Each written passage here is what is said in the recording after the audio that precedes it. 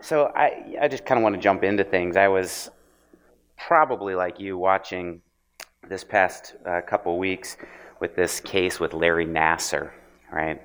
He's the USA gymnastics doctor, Michigan State doctor, who was, sexually molesting dozens and dozens and dozens of these young girls. And it's like, you watch this stuff and it is terrible. I mean, it is just terrible to think about the things that he did, how he abused his power, his position to violate these girls so deeply. And so over the course of the trial, they said that over 150 young women and girls testified in court that he had molested them, he had abused them, and it went on for over 2 decades. And you think, how in the world could he have gotten away with this for so long? And it's like, you think about it, it's sickening. It just makes you want to throw up.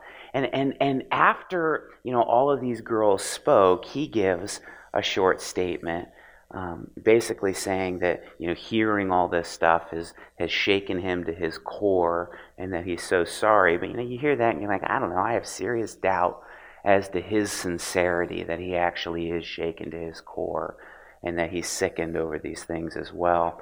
But it's interesting, so of course we can't know his heart, but we get little glimpses. It's interesting. The judge in the case, before her sentencing of him, read a letter that Nasser recently wrote, and in this letter it says he was defending his medical care. So he wrote this to the court. So just a short time before the trial, he was defending his medical care. He was manipulated, he said, into pleading guilty, and he accused these women of lying in this letter. This is a quote from the letter. He said, "I was a good doctor because my treatments worked, and those patients that are now speaking out are the same ones that praised and came back over and over," Nasser wrote. "The media convinced them that everything I did was wrong and bad. They feel I broke their trust.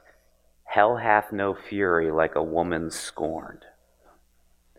And you hear that, and you're like, that's not that long ago. And he was still denying it, still saying he didn't do those things. And so the judge in the case, I don't know how much you've seen of it, she's like absolutely disgusted with this guy. She's disgusted with Nasser, period, but maybe especially this letter. And she reads this letter and she said it proves that he's still a threat, that he still doesn't get it, and he's still a threat, he's still a danger to other people. And as she sentenced him, she said this, she said, "I just signed your death warrant, and it was a privilege. It was a privilege." And she sentenced him to 40 to 175 years in prison. And that's on top of the federal sentence that he just got for child pornography charges of 60 years in prison. And so the bottom line is, Nasser will never get out of prison, right? He's going to die as a prisoner. That's the judgment. And you hear that and you're like, that's pretty harsh judgment, And yet it's appropriate, Or maybe we feel like it even requires more.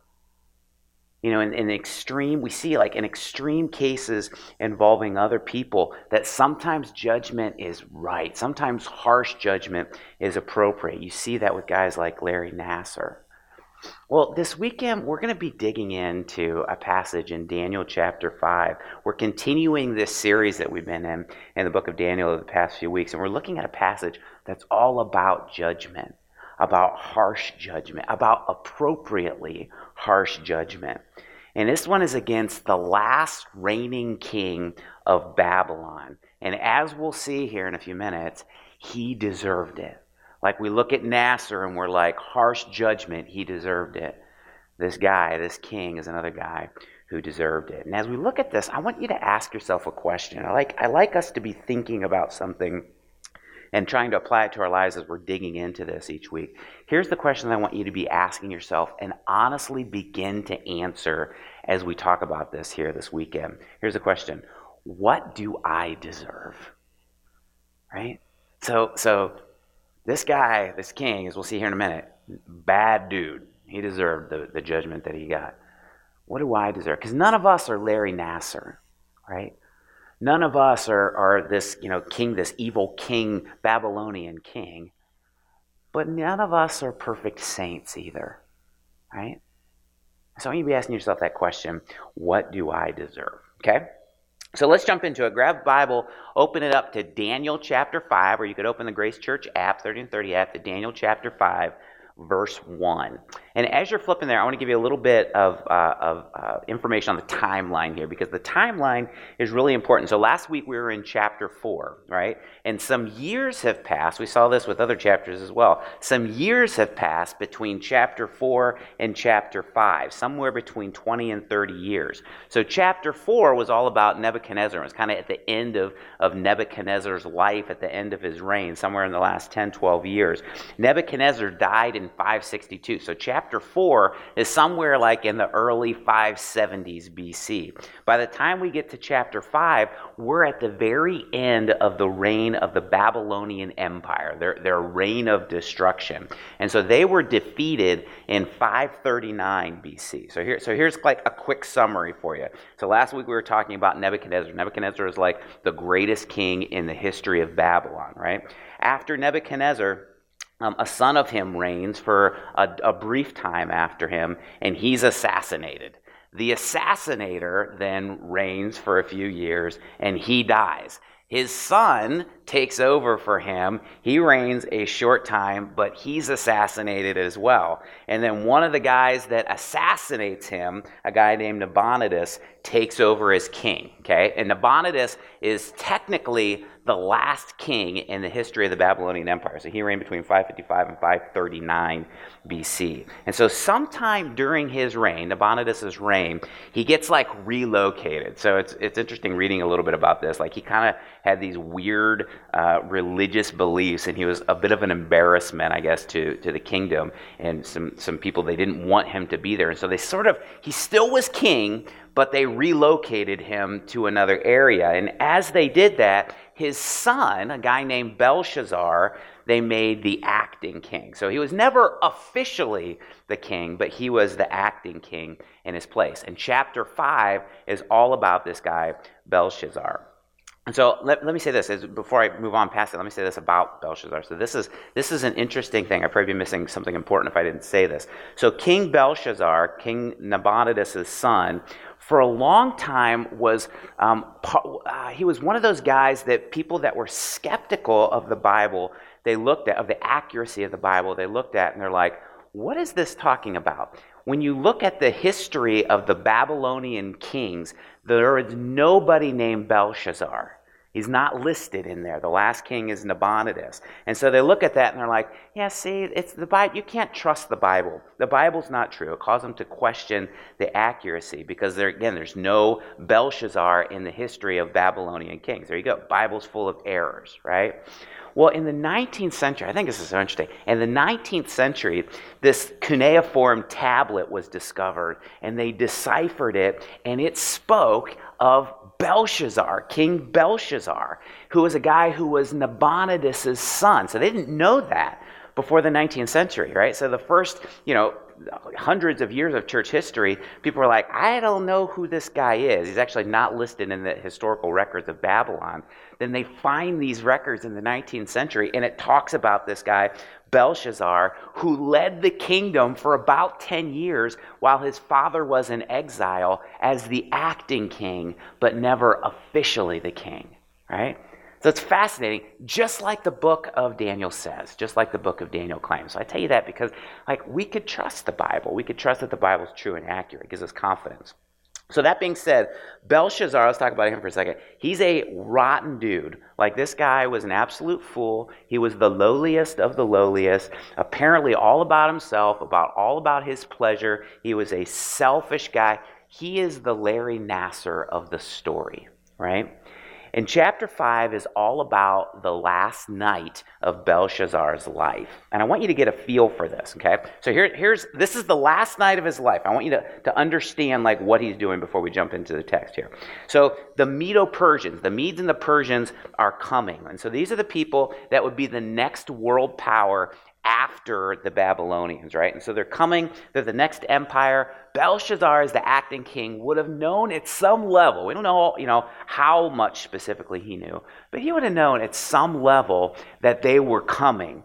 And so you'd think that a king who knew that the enemy was approaching would be preparing for the enemy, right? Like he would be preparing his people for war, to fight, to defend their land. But instead, what we find Belshazzar doing in chapter 5, the last day of his life, is having a party. Like that's what he does. He has a party. And I was reading a little bit about what like theologians were describing this party as. And we might miss this a little bit by just reading the text ourselves, chapter 5 ourselves.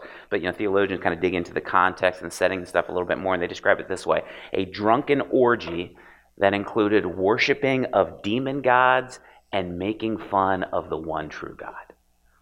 Like this is what Belshazzar was doing as the enemy was approaching to wage war against him. And so just this drunken, debased, raunchy debauchery, like that's what he's engaging in. And so if that's not enough, if extreme drunkenness and wild sexuality and demon worship isn't enough, this model king tells his servants to go in and grab the goblets that they had stolen, that they had taken from the temple in Jerusalem. And so years earlier, decades earlier, when they ransack Israel, they ransack Judah and Jerusalem, they destroy the temple, but they take everything valuable out of it, right? And so they take these goblets, and so these would have been some of the most sacred and holy objects in the temple. These are things that were dedicated to God. And Belshazzar wants them to be part of his wild party. Like that's his heart. Really just to mock the God of Israel, to show, that he is stronger than these other gods. And so you see his heart here. Just like we see Larry Nassar's heart when he writes this letter to the court claiming his innocence, you see Belshazzar's heart with God. To him, God is nothing, right? He's nothing. Not just irrelevant, but worthy of being mocked, worthy of being ridiculed. And so finally, God brings this guy, this knucklehead, this terrible king, to justice and judgment. And so let's look at it together. So this is Daniel chapter 5, starting in verse 1. So King Belshazzar gave a great banquet for 1,000 of his nobles, and he drank wine with them, which, by the way, was a no-no for a king. That's like seen as something that's below the king. The king doesn't go get drunk with his nobles, with his officials. Again, kind of tells you a little bit about the kind of guy Belshazzar was. So for 1,000, he has this great banquet for 1,000 officials, drinks wine with them. While Belshazzar was drinking his wine, he gave orders to bring in the gold and silver goblets that Nebuchadnezzar, his father, had taken from the temple in Jerusalem. So when it says Nebuchadnezzar, his father, some translations translate that as predecessor. So he wasn't literally his father, but it just kind of calls him that. His predecessor is what it means. So that Nebuchadnezzar, his father, had taken from the temple in Jerusalem. So the king and his nobles, his wives and his concubines might drink from them. So they brought in the gold goblets that had been taken from the temple of God in Jerusalem, and the king and his nobles, his wives and his concubines, drank from them. As they drank from them, they praised the gods of gold and silver and bronze and iron and wood and stone. See what I'm saying? Like he is a quality guy, right? It's the kind of guy that he is. Well, look what happens next, because his arrogance and his mocking get changed very, very quickly. Look at verse 5. Suddenly, the fingers of a human hand, imagine this, appeared and wrote on the plaster of the wall near the lampstand in the royal palace. The king watched as it wrote, the hand as it wrote. His face turned pale, and he was so frightened that his legs became weak and his knees began knocking, right? Like, can you imagine how that must have been? Like, that is some freaky stuff. We get freaked out by clowns. Imagine how freaky it would be for a hand to just appear and write stuff on the wall, something on the wall, just a hand, right? Right, something on the wall, and you don't know what it says. And so it freaks him out. He goes from being drunk and having a great time, revelry, right, to his knees knocking together. By the way, this is where we get that expression, that idiom, the writings on the wall, right? Man, the writings on the wall with that guy, we use that lots of different times. You know what that means, right? What it means is it's clear what's coming, and what's coming ain't good. It's clear what's coming, and what's coming ain't good, right? That's what we mean by when the writing's on the wall. It's like what we say when the Browns draft a quarterback. We're like, uh-oh, the writing's on the wall for that dude. He's in trouble because every quarterback that goes to the Browns is in trouble. Stinky time for him. Writing's on the wall for him, right? That's what we mean. It's clear what's coming, and what's coming ain't good, right? Well, that's not just true for Browns quarterbacks, but it's true for Belshazzar too. Look at verse 7. The king summoned the enchanters, astrologers, and diviners. Then he said to these wise men of Babylon, whoever reads this writing and tells me what it means will be clothed in purple and have a gold chain placed around their neck, and he will be made the third highest ruler in the kingdom. So let me clarify there for a second. Third highest ruler. This is why it says third and not second. Remember, he's not the highest ruler in the kingdom of Babylon. His dad is, Nabonidus is. And so it goes, Nabonidus is the actual king. Belshazzar is the acting king, and whoever can translate this and tell him what it means is going to be the third highest ruler in the kingdom. Make sense? Okay, so verse 8. Then all the king's wise men came in, but they could not read the writing or tell the king what it meant. So King Belshazzar became even more terrified, and his face grew more pale. His nobles were baffled. But the queen, hearing the voice of the king and the nobles, came into the banquet hall. May the king live forever, she said. Don't be alarmed. Don't look so pale. There's a man in your kingdom who has the spirit of the holy gods in him. In the time of your father, he was found to have insight and intelligence and wisdom like that of the gods. Your father, King Nebuchadnezzar, your predecessor, King Nebuchadnezzar, appointed him chief of the magicians, enchanters, astrologers, and diviners. He did this because Daniel, whom the king called Belteshazzar, was found to have a keen mind and knowledge and understanding, and also the ability to interpret dreams, explain riddles, and solve difficult problems. Call for Daniel. He'll tell you what the writing means, right? So the queen says, man, you got a guy in your kingdom who can tell you what this means. You forgot all about him. Daniel's kind of the forgotten man. He's an old man at this point. So he's around 80 years old, maybe even a little bit older than 80. And the king doesn't even know who he is. And up to that point, he doesn't care who he is, right? Daniel's a forgotten man, but the queen remembers him. Maybe some of the commentators I read said this actually might have been the queen mother, or it could have been even Nebuchadnezzar's wife, like Queen ago, right? And so she's like, wait a minute, I remember there's a guy who has special abilities from the gods, and he can interpret these dreams, right? And so Daniel's brought in, and he's told if he can read the writing and tell the king what it means, then he'll be given great honor. He'll be clothed in purple. He'll look like Mr. T. He'll have a gold chain around his neck, right? And he'll be the third highest ruler in the kingdom. And I love Daniel's response here. So Daniel, he said, this is all the stuff that we're going to do. If you could just tell me what this means. And Daniel's response is great because he's like, I don't care about any of that stuff. None of that stuff's important to me, right? But I'll still tell you what your dream means. Look at verse 18. Your Majesty, so this is Daniel talking. Your Majesty, the Most High God gave your father, your predecessor, Nebuchadnezzar, sovereignty and greatness and glory and splendor. Because of the high position he gave him, all the nations and people of every language dreaded and feared him. Those the king wanted to put to death, he put to death. Those he wanted to spare, he spared. Those he wanted to promote, he promoted. And those he wanted to humble, he humbled. But when his heart became arrogant and hardened with pride, he was deposed from his royal throne and stripped of his glory. We looked at this last week. This is chapter 4, right? He was driven away from people and given the mind of an animal. He lived with the wild donkeys and ate grass like the ox. and his body was drenched with the dew of heaven, until he acknowledged that the Most High God is sovereign over all kingdoms on earth and sets over them anyone he wishes. But you, Belteshazzar, his son, have not humbled yourself. Belshazzar, not Belteshazzar, that's Daniel's name. You, Belshazzar, his son, have not humbled yourself, though you knew all this. Instead, you've set yourself up against the Lord of heaven.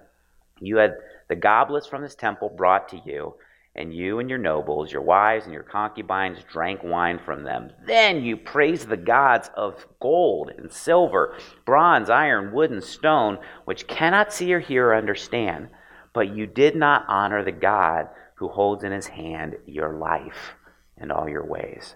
Therefore, he sent the hand, the freaky hand, that wrote the inscription. This is the inscription that was written. Ready? This is what it says. This is what the hand wrote on the wall. Mene, mene, tekel, parsin. Mene, mene, tekel, parsin. Here's what these words mean. So here's this translation. Ready? Mene means God has numbered the days of your reign, and he's brought it to an end. God has numbered the days of your reign, and he's brought it to an end. Tekel, he's weighed on the scales, and you have been weighed on the scales and found wanting. You've fallen short. Perez, which is the singular of parsin. Your kingdom is divided and given to the Medes and the Persians. So that's the dream. The writing on the wall. That's what it means. And I think about that, and I think it's really interesting. It's fascinating to me because of actually where Daniel goes in his conversation with Belshazzar, because he doesn't just talk about Belshazzar. He doesn't just talk about what this means and Belshazzar's life and the choices he makes and stuff like that. He talks about Nebuchadnezzar as well. And I think it's really interesting for us to look at the differences between Nebuchadnezzar and Belshazzar. So Nebuchadnezzar, and we've said this throughout the series, he spent most of his life as a rotten dude. Like, he was a violent, brutal, oppressive, arrogant guy who worshiped false gods. Like, that's who he was. But in the end, as we saw last week in chapter 4, it seems like he was legitimately changed, right? Like, it seems like he was humbled and broken and submissive finally to the rule of God in his life. God gives him one more chance, and he takes the chance. And he humbles his heart and he acknowledges that God is real, that God, the God of the universe is real. But Belshazzar is different. And for whatever reason, God doesn't give him one more final chance like he gave to Nebuchadnezzar. And we don't know why, right? Only God knows. He didn't have to do that with Nebuchadnezzar, but he did. Perhaps God knew that Nebuchadnezzar would change and Belshazzar wouldn't. We don't know. Maybe that's why he didn't give him any more chances. But he's arrogant and evil, and God's justice demands judgment on King Belshazzar. That's what he deserves. God's judgment. God's harsh judgment.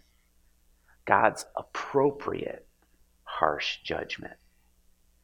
Mene, mene, tekel, parsin.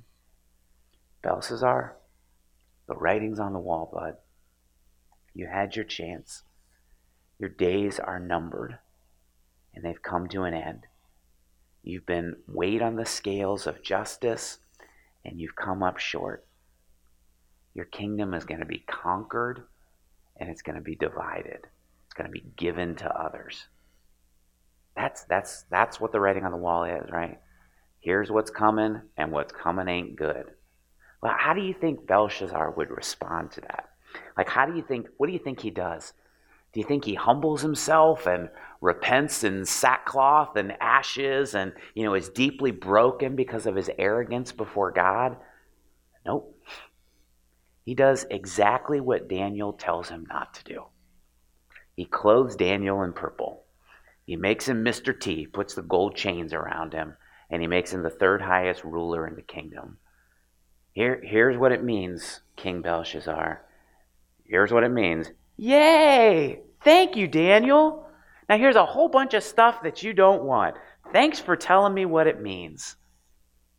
That's his response, not humility, not brokenness, not submission, Like we talked about last week with Nebuchadnezzar, he does exactly what Daniel tells him not to. He honors Daniel.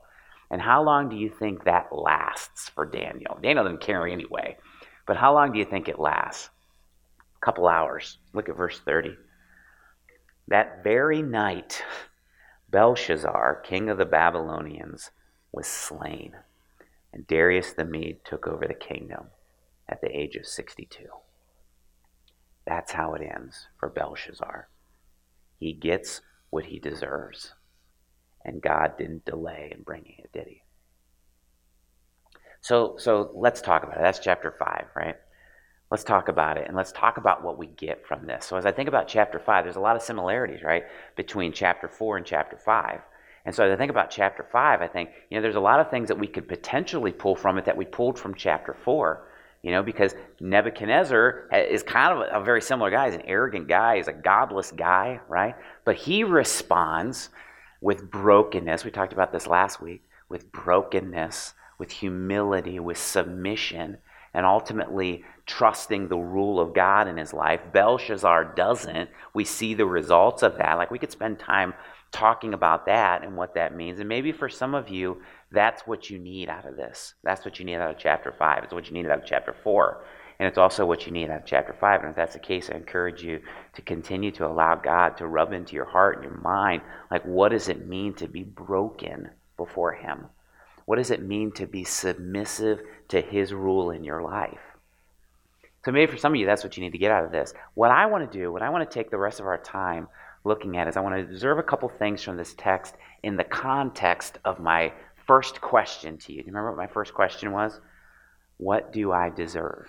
Right? I hope that's been kind of ruminating in your mind here for the last 20 minutes or so. What do I deserve? So this is really a chapter, when we kind of boil it all down, this is really a chapter about judgment and punishment, or blessing and reward, right? It's not about judgment and punishment that Belshazzar receives, and blessing and reward that Daniel receives. And so I want to spend our time looking at these. Let's look at the bad one first, the one that we don't like talking about as much, punishment and judgment. Here's what I'd say we learn from how God deals with Belshazzar in this chapter specifically. Ready? If you're somebody who's taking notes, this is the first thing I'd love for you to write down. Here it is. God ultimately brings punishment and judgment to those who are his enemies. God ultimately brings judgment and punishment and judgment to those who are his enemies. And if we're honest, and if we have hearts, if we feel, we hear this, and it's hard for us, right? Because the idea of harsh judgment and harsh punishment, and like terminal judgment, ultimate judgment, sometimes could feel like almost excessive to us, right? Because that's it, You get no more chances. It's over. It's done with. And this is a statement that makes me feel really uncomfortable saying it, even though I never knew Belshazzar, right? Still, he's a person who has a feeling. Listen, Belshazzar is in hell right now, right? I'm talking about judgment and punishment. It's a guy who is absolutely, fundamentally, to his core, godless, right? And so for the last 2,600 years, he's been in hell. And he'll remain there for the next 2,600 years and forever. I don't know about you, but I think about that. That's really hard for me to think about. That's really hard for me to wrap my mind around about, except that he chose it, right? He continually rejected God over and over and over again in his life. And by the end, he didn't just want to reject him, he wanted to mock him. He wanted to ridicule him. And so he chose it. This idea of ultimate judgment and punishment for us is uncomfortable. Because, we talk a lot in here at Grace Church about, God loving us and continually calling us and pursuing us. and wanting a relationship with us. And, us then responding to his love, us responding to his forgiveness and his grace. And the Bible is clear about those things. That's why we talk about them. Like, God loves you. God pursues you. He desires that you have a relationship with him. But please don't be confused. We 100% believe all of the Bible, not just the parts about God's love and him wanting us to have eternal life in paradise with him one day. Not just those parts, but also the parts about his judgment and about his wrath and punishment and hell. Like, that's all real too. We can't accept one without accepting the other as well. And Belshazzar's actions made him God's enemy. He was sinful. That's what he chose to do. He was evil at times. He was selfish. He was arrogant. He could be wicked. He was God's enemy. And as God's enemy, he was on the receiving end of God's punishment, right? Of his harsh judgment. It was what he deserved. God's justice demanded it. And guys, let's go from now thinking about Belshazzar to thinking about us. Guess what? We're no different. I can be, and I have been, all of those qualities, those things I just described Belshazzar as being. I can be sinful. So can you. I can be evil at times. So can you. I've been selfish timeless times in my life, arrogant, wicked, and so can you. Like, we could be nice too. We could be kind, we could be generous, we could be loving. But I promise you, Belshazzar was those things at times as well. But see, here's the thing. In God's economy, all those good things don't just make up for all of the bad things, all the times that we're really nice to people, that we're kind, that we're giving and generous, that we love people. It doesn't just wash away all of the bad stuff as well. So I'd say this, I'd add to our sentence, our statement this. Just like Belshazzar, our actions make us enemies of God too. Right? Our actions make us enemies of God too. Just like Belshazzar, our actions deserve God's punishment. Our actions deserve God's judgment. God brings punishment and judgment on his enemies, and our actions make us God's enemies. I told you this is the bad news, right? What we deserve is God's punishment, his harsh judgment. That's the bad news. So that's out of the way. We're glad we got that out of the way, right? Now let's talk about the good news. And as I first start talking about the good news, it's going to sound like more bad news. Let me just warn you. This is actually really good news. Here's the good news. There's nothing we can do to change it. There's nothing we can do to change it. There's no way that you can make up for the rotten things that you've done in your life. Even if you and I are perfect the rest of our lives, and we take all of our money and all of our possessions and we give them to the poor, and we go to church every single day, and we spend all of our available time praying and reading in the Bible, it doesn't change it. There's nothing that you and I could do to change our status as God's enemy. That's good news. It sounds like bad news, but it's actually the best news that there is. And it's so essential for us to understand. Let me be crystal clear here. This is so important. There is nothing I can do to make God love me anymore or change my status as his enemy. Nothing I could do. There's nothing you can do to make God love you anymore or to change your status as his enemy. I can't do anything, but I can receive what's already been done.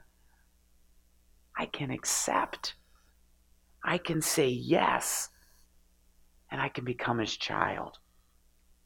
If you're a note taker, here's the next part. This is where we start to really bring the good news in. God brings blessing and reward to his children who say yes to him. God brings, so he brings punishment and judgment to his enemies, and our actions make us his enemies. But man, he brings blessing and reward to his children who say yes to him. Look at Daniel. Look at Daniel. What was Daniel all about as we've looked at these first 5 chapters of the book of Daniel? What's he all about? Himself? The Babylonians? No. He's about God, right? What's the most important thing about Daniel that we pull from these first 5 chapters? God, right? From the time of his youth to his years in Babylon, who did he continually say yes to? God, right? Do you think Daniel was trying to earn something from God or prove something to God? I don't think so. I think he just trusted the one that he called Father. God was his father and he was his child. It wasn't something that he did. It was that he accepted. It was that he received. It was that he said yes to God. And he lived as his child. And how did this turn out for Daniel when he did that? When he lived that way, how did it turn out for him? Well, he was blessed and he was rewarded. Right? Like we see a little bit of it in the end of chapter 5. He's given purple to wear, like, the color of royalty. He's given his Mr. T necklaces. He's made the 3rd highest ruler in the country. Well, it doesn't last. Literally, it lasts hours. But it's a blessing, I guess, right? It's a little bit of a reward for honoring God. How else does he receive blessing and reward? Well, this is interesting. So Babylon, over these first few weeks, we've talked about how brutal Babylon was to Israel. And Daniel, his family would have been killed. He would have been, taken as a young boy over to Babylon and been brainwashed and all of that sort of stuff. They were brutal. As brutal as they were, this was it. He was the last king. Belshazzar and Nabonidus were the last king. And then Medo-Persia, the next world power, was actually kind to Israel. And they actually let the people that had been taken captive, that were in captivity in Babylon, forcibly removed from Israel, they let them go back. The King Cyrus at the time, sent a statement, a decree out. You read about this in Ezra chapter 1. It's kind of neat how the Bible is all connected. But you read about this in Ezra chapter 1. This king, Cyrus of Persia, sends out this decree and he says, anybody that's of Israelite descent that wants to go back to Israel, you're free to go. You're free to go. And then he goes further and he says, and if anyone else knows a Jew, an Israelite who wants to go back, you got to give them some gold and silver and goods and livestock for their journey. Right? Reward, blessing for those that are the children of God. And then, of course, there's another reward that we're pretty confident that Daniel received. That's eternal life with his Father. As sad as it is to think about Belshazzar or anyone else in hell, it's equally joyful and comforting to think of Daniel and anyone else in heaven with God. Not because he or anybody else earns it, but because they said yes to what God had to offer. And guys, that's the future for any of us that say yes to Jesus. So let me end with this. Let me go back to my first question. What do you deserve? What do you deserve? Are you like Belshazzar? Are you like one of God's enemies? Because we all start out that way, right? But we don't all end that way. Are you like one of his enemies still, deserving punishment and judgment and hell because of your actions? Or are you more like Daniel, a child of God who said yes to him, who's received what he has to offer, who's accepted what God has to offer, who's now deserving of blessing and reward and eternal life? See, Daniel lived before Jesus, right? Daniel lived before Jesus. He walked this earth before him. And so Daniel's sins were still paid for by Jesus, but applied retroactively to Daniel's account, right? You and I live on the other side of the cross. And God has made it clear for us that saying yes to Jesus is the key to moving from the enemy of God to being a child of God. Right? So my question is, have you said yes to Jesus? Have you accepted what he offers us? Do you want what he has to offer so that we move from being his enemy because of our actions to being his child, worthy of blessing and eternal life? Guys, I want to challenge you. If you haven't, you can do it now. You can do it today. You don't have to wait. I'm not here right now. Man, there's lots of people that know Jesus in this room. Staff that would love to talk to you. Grace group leaders. Lots of others. Don't wait. In just a few weekends, we're going to do baptisms here. We've talked about it now for the last couple of weeks. We have this thing for kids here after the last service this weekend, explaining baptism. I want to challenge you. Have you said yes to Jesus? And if you have you stood up in front of others and said, I'm with him, I identify with Jesus, I'm not ashamed to admit it, and gotten baptized? It's not too late to do it. If you're interested, we would love to help you with that. But the first thing is to say yes to Jesus.